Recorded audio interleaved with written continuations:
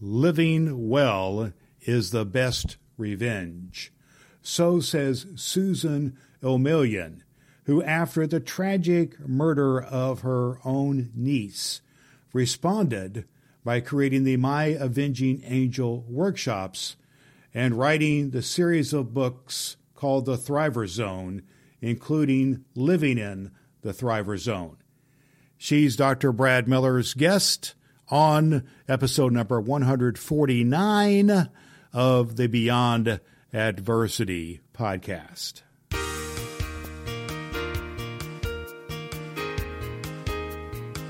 I knew that this man had destroyed my niece. I felt he wasn't going to destroy my life or my family. So how could we get something good to come out of this?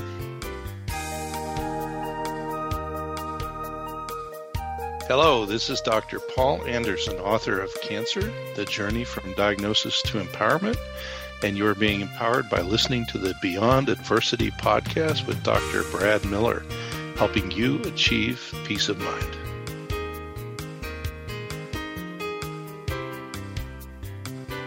Hello, good people. Welcome to Beyond Adversity with Dr. Brad Miller. Here we try to help you to navigate adverse life conditions and come out to a place of peace, prosperity, and purpose. Over at our website, drbradmiller.com, you can find lots of episodes of the episode where we help you to deal with depression and divorce and a death in the family, all these things which are coming to our lives. Our guest here today had a tragedy of a death in the family. Her own 19-year-old niece, her name was Maggie, was brutally murdered by a ex-boyfriend. And she, our guest, Susan Omilian, had to respond to that. She's a lawyer, and she responded by working now to end violence against women. She's a trainer, she's a motivational speaker, and she has spent her career helping women to reclaim their lives after violence, abuse, and trauma. When her 19-year-old niece was killed, Susan's work on behalf of women became more personal and immediate, and she vowed to help other women move on after abuse and create a new life for themselves. And in that process, she created the My Avenging Angels workshops, which includes her trilogy of books on the Entering the Thriver Zone, Staying in the Thriver Zone, and Living in the Thriver Zone. It's what she calls the process of learning to live well is the best revenge. This is a fascinating story, very pertinent to many people's lives. I think you're going to be very engaged with the in-depth conversation that I had with Susan Omilian. She blogs at thriverzone.com. That's where you can find her. And it is my pleasure to have her guest today on the Beyond Adversity podcast with Dr. Brad Miller. Let's get into that conversation right now.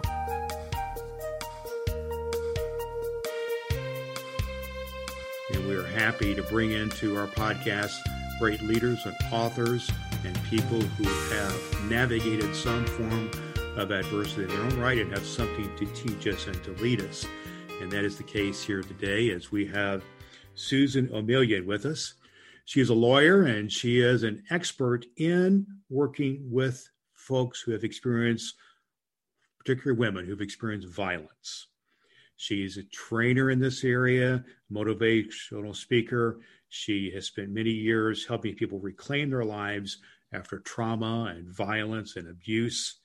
And she's an author of a series of books called the Thriver Zone series, which you can pick up and learn more about at thriverzone.com.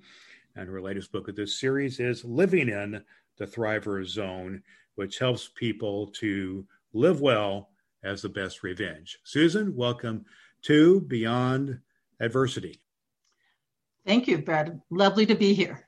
Awesome. Well, it is great to have you with us here today on the podcast. And your work is in such an important area, which has to do with helping women particularly to navigate and deal with abuse and trauma and drama. And what we're all about here in this podcast is to help people to navigate adverse conditions. And I found that most people have a story to tell about how something has happened in their life. And I just would like for you to share a little bit about how you come to focus on this area of the helping women in particular who have experienced abuse.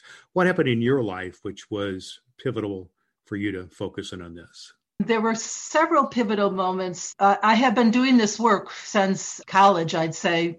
In the 1970s, I was in college and the women's rights movement, very interested in that. I decided to go to law school to pursue that, to work on women's rights issues. I also had been, although I had no personal experience with sexual assault, I started doing some sexual assault victim advocacy. And I also, as an attorney, represented women in domestic violence cases coming through divorce. This is in the early 80s. Went to work for state government here in Connecticut, working in the governor's office and also the governor's budget agency and child welfare.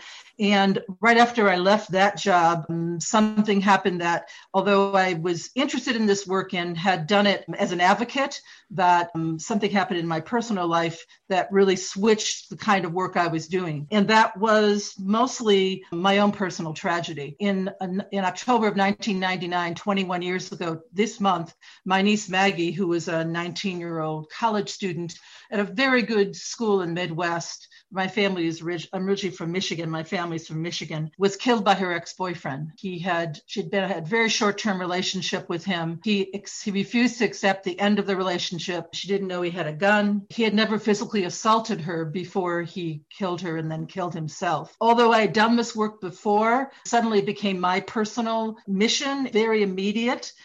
Because Maggie was now dead and we had to do something about this. And it really sort of changed the course of the kind of work I would do.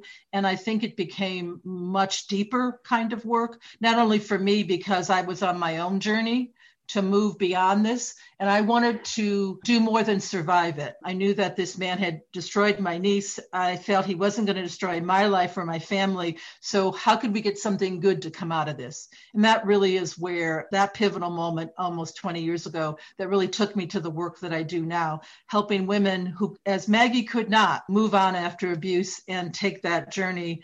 I call that the journey from victim to survivor to thriver. Well, what a drama, what a trauma. And certainly, and you would probably know more about the actual statistics on this than I would, but it is a major problem, isn't it? Yes. Of abuse of women and violence, including murder and so on. And it's just a huge problem. Right. And I think somehow, although I had done this work for 20 years before Maggie was killed, I thought my family was the exception. We were going to be the other, that we were not going to be touched by this. And that was statistically, if you look at any kind of data about the incidence of domestic violence, sexual assault, child abuse, homicide, domestic violence, homicide, the numbers are across all generations, all age groups, all cultures, all socioeconomic. I come from a blue collar background. So nobody is really, and I think that was one of the more startling things. I still really can't believe that my niece is gone, although it's been 20 years. I guess in any kind of tragedy, it's like, it feels like it happened so long ago, and then it feels like it happened yesterday. And it's always, there's always something that brings you back to that tragedy, that trauma. My niece would have been 40 years old this year. She and I have actually the same birth date in August. That kind of struck all of us as a family. My God, she would have been 40. Look what she could have been doing. She wanted to be a lawyer. She wanted to have children and have a family. And that's really when you realize the impact of trauma, not only on people's lives, but all the attendant people around Maggie, all of her friends and family members, and even people that never met her, that have been influenced by her life. I'm sure her memory and her presence is a driving force in your work now. And I'm interested in some of the terminology that you use, Susan, in your work. You have a series of workshops called the Avenging Angel workshops, and then you state in your work that living well is the best revenge. So how we respond to drama and tragedy is so important. People can get stuck in bitterness and revenge and avenging. So use that terminology in your work, but I'm interested in how you come to terms with that. It seems like you are trying to help people to respond a little differently than revenge and avenging in terms of punishment. something along this line. Unpack that for me a little bit. What are you trying to get out here when you say you want to avenge and living well is the best revenge? Okay. So I think it started with me because as a trained attorney, although I never did criminal work as such, I mostly did work with women and family law in civil cases when I was practicing as a practicing attorney, I guess you would call it. Because this man killed himself, I had this sense that the way the system is supposed to work is that to get not revenge, but to do something about this, so it will stop and then there was no justice in this case, was there? There's no. And in some way, that he killed himself, we didn't have to go through a trial. And I have talked to people, homicide survivors. I now belong to a club that I never wanted to belong to, but I have had some mentors in the homicide survivor community, and they've told me it's really hard to go through that kind of a trial. It goes on forever. It's not really that healing. There really is no closure. So you have to find your own closure. When I started thinking about revenge, I Googled the word revenge, and I got that quote, living well is the best revenge. And having worked with women in domestic violence, one of the things that I learned about the dynamics of that relationship, because it's power and control over one person over the other, the idea that the women could come and live well, the one thing that this man who had controlled them would not want them to do, that felt really freeing and releasing. So that it helped me to tell myself that the thing that I want to do is do the best I can here. That's going to be my best revenge, and I'm going to live well. And if I can help other women to see that as a goal, then I think we have found something positive to come out of all this. Well, let's talk about how we can help women and others who are having this situation, because what we like to talk about here in this podcast is help people can take whatever trauma or drama that they have or adversity and to get beyond it, to find a way. And one of the things that I believe that is important is people need to take some action. People need to do something. They can get, they can get lost in your misery. You can get really bitter and just stay stuck. What do you think are some actions? Let's just take a perspective of someone who is listening to this podcast, who is experiencing some form of abuse and is looking for some direction. What are some action? What are something that they can do to respond to this? Well, I think one of the things that in my niece's situation, she never really identified as a victim. I mean, the warning signs were there. The one sign that wasn't there, that he had physically assaulted her or had the capacity to physically hurt her. But all the other warning signs were there. And part of my guilt about that is I knew those warning signs, but it seemed like Maggie was handling this okay. She had left him. I think she went back to the room that night to see him one more time, to tell him to leave her alone. I think she thought she could solve the problem all by herself. So I always tell women, whether you feel, you've got every single warning sign on the list, physical, mental, psychological, financial abuse, go get help. You have to go get help. That's the first thing.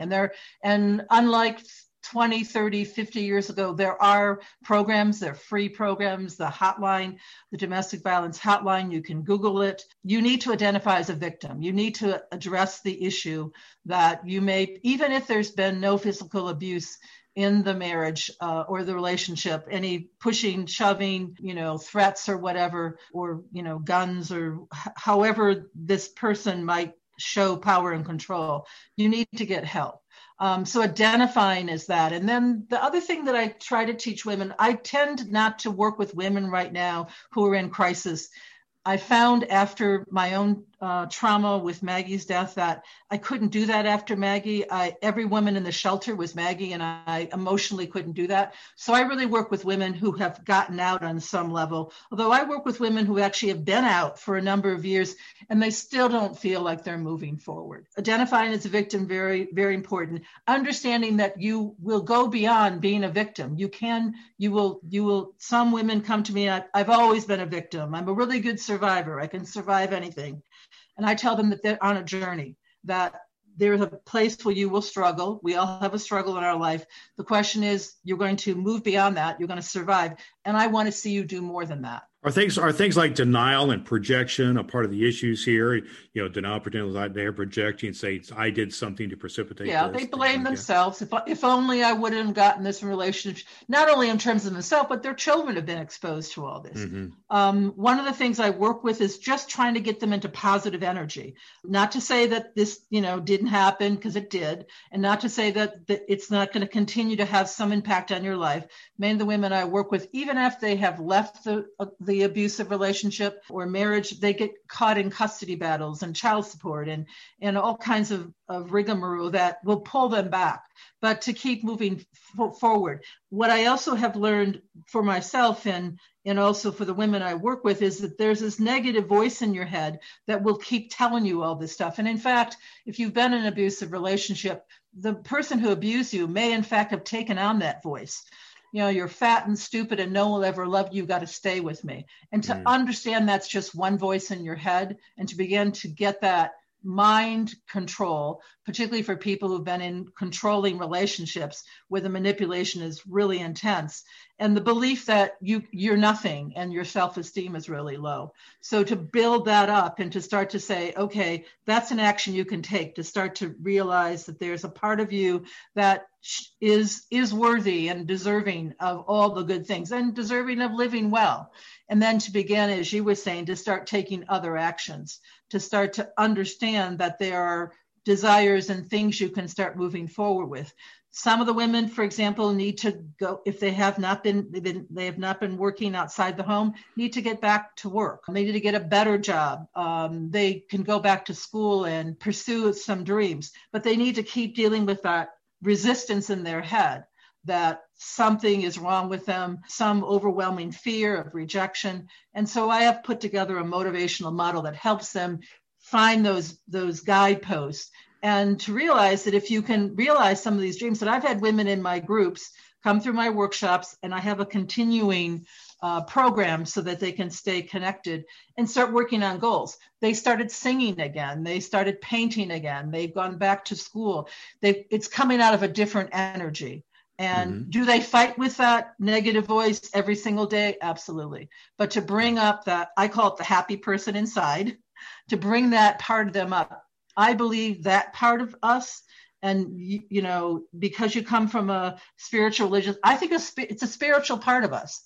Well, let's get into that for a second. You mentioned the happy person inside, and I just believe there's a part of this, Susan, that has to do with, we got to draw the resources. You mentioned about taking action and, about reaching out for help. One source of power to connect up with that happy person inside can be understanding that there is something greater than yourself, that there is some spiritual force. You can call it God, you can call it connecting with a higher power, or whatever you want to do. But what role does having to do with some connection with some force greater than yourself come into play in terms of this transformation that you're talking about, to connecting to that happy person inside? Well, my experience is that many of the women, particularly women who've been through not just a domestic violence abusive relationship as an adult, they may have had, and I think there's a word now that they've assigned to it in the clinical world called polyvictimization, that yes, their presenting problem to a domestic violence hotline is that I'm currently in an abusive relationship, but they probably will also would tell you that they've had a sexual assault in the past, or that child abuse was definitely, or they witnessed domestic violence as children, or they have been victims of street violence. So the idea that they think that every part of them has been destroyed by all that's happened to them. The way I describe it is a part of you that's been untouched, and I do agree. And some of them who have religious backgrounds call it the divine, call it God, call it some sense of some party that cannot be touched. It has been trounced down and yelled at and screamed at, and maybe it's like a little tiny ember in their psyche right now, but to bring that part up and to realize that you can rebuild that, or you can nourish it again, and that blame, that I have destroyed everything and there's nothing. One of the exercises I do in my workshops and also my books is a survey of what I call limiting beliefs about yourself. Bad things always happen to me. Abuse has always been in my life. I can't do anything about it. There's no way I can create the life I want. Those kind of beliefs, which get stuck in our head, and for righteous reasons. There's lots of stuff going on that would feed those thoughts, but they really are limiting beliefs, and then trying to transform them into, and I use a lot of affirmations, I am strong, I can do this, beginning to get that part of them. So the inner life has to be nurtured and fed by something, by interjecting something greater than yourself. It might be reading a good book, a classic book, or taking your workshop, or finding some input that can help to bring about that inner voice. Or as simple as going and sitting on the beach for a few hours, or taking a walk, or watching your favorite movies. And those are the little things you can do to start building to, okay, so now I want to go back to school, and look, I'm graduating. And in that moment, I try to get them to see their goal as something they can achieve. And the last thing they can do is that celebration, and then how to keep yourself motivated to go there. I think the other thing that we're sort of touching on, perhaps, that I want to say more specifically, I think you have to find some life of purpose out of all this. I mean, oddly enough, what happened to my niece in that moment of her death and the horror of it, some part of me said, oh my God, everything I ever did came to this moment. And it really began to define my purpose. And I think more and more we're finding people who have had terrible things happen to them, and they find something good, some purpose to do it. I was really struck by the high school students from Parkland, Florida, a couple of years ago. They almost immediately got it. Okay, this terrible thing happened, and we know it's terrible, and we're going to have to deal with that terror. But boy, we're going to go out there and fix this and talk about that and make people understand. And that transformation was much clearer for them. And they made an impact immediately, didn't they? I mean, and they knew it. They knew when they changed some of those laws, and they got the school to do some things. The school where this happened, they tore down the building. I mean, they were not going to put up with anything. Like, they're not going to put a patch over this. This is going to be, has to be something. I always thought about Maggie's death is that this is a huge thing that happened. So what has to come from it is huge. It can't just be this little thing. Well, it also brings to mind that there was power in using the Parkland students as an example, that when tragedy struck of terrible devastation of many, many murderers, I forget how many there was. Some of the kids were actually there. They saw their friends get killed. But part of what I'm getting at is then they bound together one to another. They had unity in their own purpose, not only just individual purpose, but with others. And so I wanted to go with you here in this, Susan, for a minute or two, is the healing power of positive relationships, especially relationships that have a healthy, loving relationship. People who have gone through abuse have had often that term love has often been, skewed or messed up, in such a way. But the power of loving, healthy relationships to fuel transformation. And maybe you could say a word about that, about how people who are in abuse need to seek out then healthy relationships, and others can speak into their life as well. So the two things I'd say about that is, I said, I do this workshop. It's a 2-day workshop. I decided from the very beginning, by some idea in my head, some feeling, I guess, that I didn't want to say to the women, oh, nice to meet you, I'll see you later.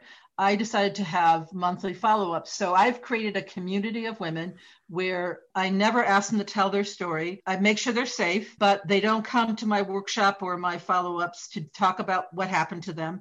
What they do come and talk about is what's happening now and what's positive, and they get that feed from each other. And they love to come, we call it the Thriver community, and hang out because they know we're going to do positive things. And so I agree that creating those positive relationships, they don't have to be romantic or even, but to then start working on their relationship with other people, their children particularly, because they have to heal some of that. And then I do have some women in the group over the long term that I've known them, some for 15, 20 years. They have gotten into healthy, intimate partner relationships. And they have met people, mostly men, who have given them a healthy relationship. Also, in those workshops, I'm sorry to interrupt you, but in those workshops, are the participants able to interact with one another as well as with you?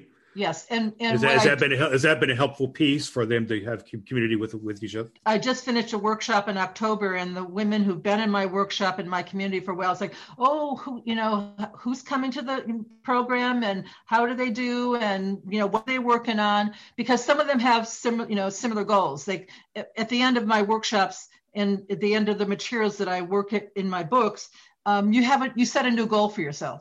And sometimes it's a goal that you've been working on for a while, like I need to get a better job, but it comes out of a different energy. It comes out of that thriver energy. So, or go back to school or start painting again. And, some of the goals are just to get their energy going, and some of them are their positive energy going, and some are to move their life forward. Connecting around all of that, then we have our success stories and we role model for each other. Oh, look what she did. She passed that test she's been working on really hard to get her career going. Oh, look, she's got back to school. Oh, look, she's got a new place to live. Oh, look, she's been doing some painting now. So just the idea that that's role model. That was really important to me coming out of as a homicide survivor. I had role models of people who were ahead of me in their grief and finding purpose, that I could say, well, look, I can do what Bill did or Shirley did, because that was what I think was missing for lots of these women, was a role model,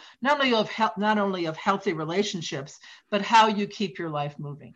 Sounds like encouragement and accountability is a part of the dynamic of those relationships as well, which is part of what helps people to move forward and not be stuck. Right. I call it the malaise of mediocrity, where we just get stuck in doing what we've been doing. Yeah. Good. Let's talk about the process, some of the process here. Now, I know you have a 7-step process and part of your system here that you use, and I'm a believer that we need, in order to move through adversity, you have to have some disciplines or habits or processes, things that we got to do, we got to work to. So help us with that a little bit. Unpack some of your process that you use, or some of the disciplines or things that people can do to move through this thriver stage that you speak of. And although I work mainly with women who've come through abuse, I've also started working with men, male offenders, actually, who, if you know anything about the world that we live in, many people, and I've also worked with female offenders, which is a smaller group, at least the women who've been identified, that their trauma histories are incredible. So in many ways, we really have to address that to solve it's a systematic thing. Yes. It's not just bad men, good women, or whatever. It is a whole system that's messed up. And when you start to pull it apart, you're like, oh my God, no wonder why child abuse needs to be addressed as children, or else they will live to be. Or many of the men I've worked with, I've done offender groups, intervention groups with male offenders. And if you ask them about their childhood, they will usually tell you about witnessing domestic violence or being abused themselves. I mean, it just perpetuates all the way through. Yeah. So the 7 steps that I put together, I don't know exactly how I did this. I guess, like you say, the higher powers sometimes guide you. So the 7 steps are really to give the women an idea that they're on a journey. That's the first step. And for some of them, when I put on victim to survivor to thriver on the board in the workshop, they're like, oh, I didn't know I was on a journey. I thought I was going to be a victim my whole life. And then another step I have is quieting that inner critic. We talked about that, bringing up the happy person inside. And then I have a motivational model after the next steps are to understand with that positive energy, you need a focused desire, and you need to overcome any fear, resistance you have to get that desire, like to go back to school or to get a better job or to make some changes in your life, realizing that at the end of that will be, I call it the real you, the divine, the thriver, the part of you. And for me, I realized a lot of what drove me throughout most of my life, even before Maggie was killed, is I need to do meaningful work. I went to law school, and I was really clear, I didn't understand it at the time, that I wasn't going to go do corporate law or tax law. Nice thing to do, but it just wasn't going to make me happy. And I've always wanted to help and heal other people, accomplish something. And if you can match your desire to that goal, like I matched my desire to run a workshop. I didn't know how to run a workshop. I was like, I'm not a clinician. I don't know what I'm doing, but something told me that was going to get me to my real you. It was going to make me feel like I was I was helping other people, that I was doing meaningful work. And laying out this motivational model, which I think all of us follow, actually, the question I ask the women is, at what step are you stuck? Maybe you don't have enough positive energy to get going. Maybe your desire isn't focused enough. Maybe your fear is overwhelming you, that resistance and limiting belief, or maybe you've lost touch with the real you. When you can do all that, and the last step is to set a goal for yourself. And maybe it's a small goal to get the process going, get your energy moving, because once you get one of them done, that might fuel you back. So what they like about it is they like this idea that, yeah, they've been stuck and that I have a way to kind of extricate them, to get them to see that, no, that's just a place that you have been, that your body, mind, and spirit has thought you were stuck, but in fact, there's ways to get through it. The last book I put together, because I really wanted to, the Living in the Thriver Zone, is I wanted for these women to describe to me how this worked for them, and to really show that from the beginning, where they came in the workshop and where they and how they define living well. Well, let's go there for a second. You have a progression in your 3 books here. You got a number of books that you've written, both nonfiction and fiction, it looks like. The first one was Entering the Thriver Zone. The second one, Staying in the Thriver Zone, and one you just released recently, Living in the Thriver Zone. And I think you've got some stories to tell. There are people who have basically gone through your work together. And I would like you to speak to the woman who may be listening to our podcast episode today, who may be going through her problems or issues with abuse of some sort, by helping us to understand the story of maybe a person or two that you have worked with. And so tell us a story about a person who's had some transformation out of who you've encountered here. One of them that's really very, very clear to me is a young woman who came into my workshop, one of my first workshops almost 20 years ago, who wasn't singing when I met her. She was probably in her 20s. She wasn't singing. I asked her why she stopped singing, and she was in a dating relationship that had moved from verbal to physical, and he was her musical partner. She didn't play the guitar at the time. Her background was more in piano, and she stopped singing. I remembered my niece Maggie when she was a kid, and she used to ask me about the cases that I was doing when I was litigating. And I tell her the story, and she's like, well, Aunt Susan, that's so unfair. We have to do something about that. And so it reminded me of this woman's situation. And I'm like, that'd be so unfair if she never sang again. Watching her I invited her to come and bring her guitar to one of our events and play a little bit and sing for us. I had never heard her sing. She had a beautiful voice.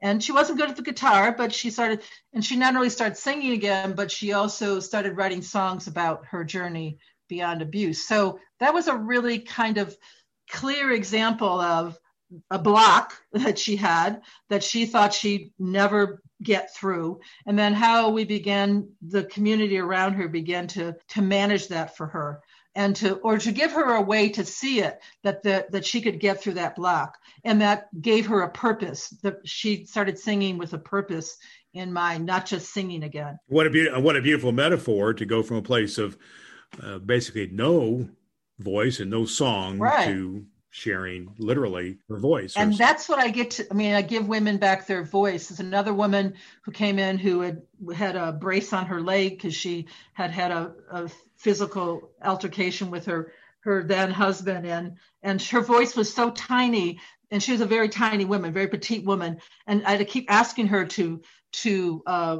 speak louder during the workshop. And over the years that I've known her, she has now this big voice, and I'm a woman of power. And the idea and to inspire other women, well, if she can do that, look what I could do, my little thing. So yeah, I think it's giving back a voice. It's also giving, when I do this, when I ask the women what's important to them, like I said, meaningful work's important to me. One of the things that I find, women are not socialized to want power and status in our society. Maybe it's changing, but I said, but maybe you want to empower yourself. And so they like that. They like that idea of empowering themselves, that they can now, particularly if they've been in a controlling relationship, whether it was an adult in the domestic violence or as a child, that they want to empower themselves. So to find that thing that really gets them moving. So you're helping them to develop their own sense of purpose or mission themselves, or to find what they love. If it's painting, or if it's art. Or I have women who stop painting because the art teacher in high school sexually assaulted them, and they stopped painting at age 16, and they suddenly said, I'm going to do that again. So just trying to find that spark again. We were talking about that little flame, the part of them that's been untouched, the divine, the spiritual part, to see if they could start to rebuild that ember. And then they take off and do these amazing things that I didn't even know they could do. Well, that's the thriving, right? That's the thriving.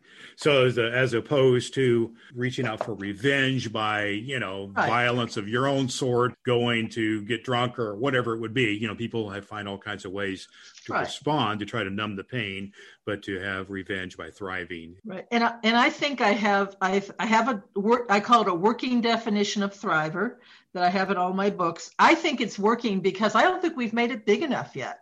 I don't think to really put people out there, not just women, but to put people out there and say, like the Parkland kids, I mean, they got it really fast. They were 17 or 16, 17.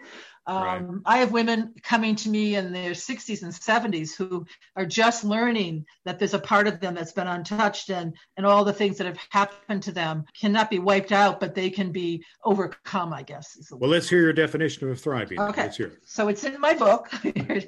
So a thriver is a happy, self-confident, and productive individual who believes she has a prosperous life ahead of her. She's primed to follow her dreams, go back to school, find a new job, start her own business, or write her story. She believes in herself and her future so much that she will not return to an abusive relationship. Living well is her best revenge. She's not stuck in her anger or need for revenge. She's found a network of women who understand and share her desire to move forward after abuse. Well, that's a great thing. And I'm a big believer in building things like mission and purpose statements and goals and so on. And that seems to me like you're giving women, particularly anyone, an opportunity to connect up with that as a starting point for themselves so they can develop their own process. Yeah. And like I said, they do things that I always feel like they come to my workshop, they're like on the edge of a cliff and they're ready to, they think that they can jump off, and metaphorically without a parachute and land on their feet at the bottom of the canyon. And they act like they come into the workshop like they're really in a bad place, but they really are on the edge of that cliff. All I have to do is put my little finger on their back and they're over. And they're going for it. And sometimes it's like, within 10 minutes of the workshop ending, they're sending me stuff on the email and they're writing me poems. And, it's just the energy. I mean, I literally can watch some of the women transform before my eyes during the workshop. And there's nothing better than life transformation when you see it and you're part of that process. I'm a junkie for that. Yeah, me too. That's why I'm about helping people get through adverse conditions that get people stuck, including things like divorce and abuse, and help them to come to the place. I like to call it peace, prosperity, and purpose. So it's been awesome to have you on with us here today, Susan. Just a lot of great stuff here. A trilogy of books called The Thriver Zone, and you can connect with that at thriverzone.com. Is that the best place to get connected with you, Susan? Everything's there, and some of the women's stories too. So that'd be great. Well, it's been good to be with you today. And the key point here is just reclaim your life. If you're a woman in abuse, reclaim your life, find a way that you can not be absolved into remorse and to revenge that's based on abuse to yourself and hurting others, but to live well and to thrive. And so it's been a pleasure to have as our guest today, Susan Omilian, the author of the Living in the Thriver Zone series. Her latest book, Living in the Thriver Zone, a celebration of living well as the best revenge. Our guest today on Beyond Adversity has been Susan Omilian.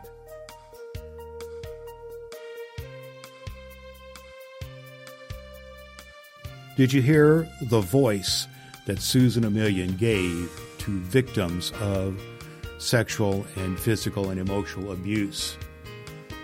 Speaking on behalf in a way of her niece Maggie, who was murdered, she is now an advocate or gives voice to people who have gone through various situations of abuse.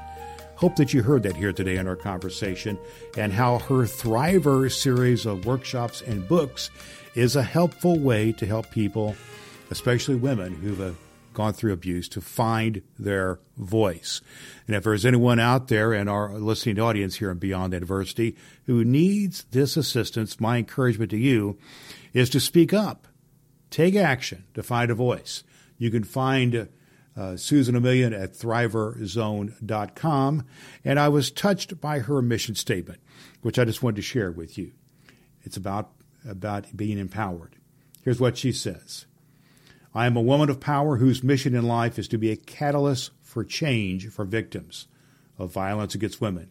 Today, I celebrate my life by building a community of strong, independent, productive women who have survived abuse and are thriving in well-being, love, and joy. Great statement there. And of course, she likes to say this, that living well is the best revenge. We don't get revenge, everybody, by being bitter, by being abusive to others, or by acting out in some ways. We need to take responsibility for our own self and know that adversity does happen, but we do not have to go bad with it. Here at the Beyond Adversity podcast, that's what we are all about. I have a history in ministry and a history in trying to be helping people to find their pathway through adverse conditions, to find their life of peace, prosperity, and purpose. And that's the purpose of the Beyond Adversity podcast. DrBradMiller.com is our website where you can find lots of back episodes of the podcast, which can be helpful to you. We deal with issues like we dealt with here today of a death in the family. We also deal with things like depression or divorce or disease or debt. All these things are major factors in everybody's life, but how you deal with it makes a difference. And I hope that we can be helpful to you here at Beyond Adversity and at DrBradMiller.com. Reach out to us, and so let's see how we can be helpful. I believe it's all about making a promise. You have to make a promise to yourself and in many ways to others that you will change, that you will not stay stuck, and that you will move forward. Keep moving. We have a process we call the 40-day way, which is about taking action, drawing on a higher spiritual power, loving other people, and being self-disciplined in your life. And that's what you need to do. Make a promise to take action. So until next time, friends, it's my pleasure to serve you here on the Beyond Adversity podcast. And remember, make a promise and keep a promise, because there's power in a promise kept. Until next time, then, do all the good that you can.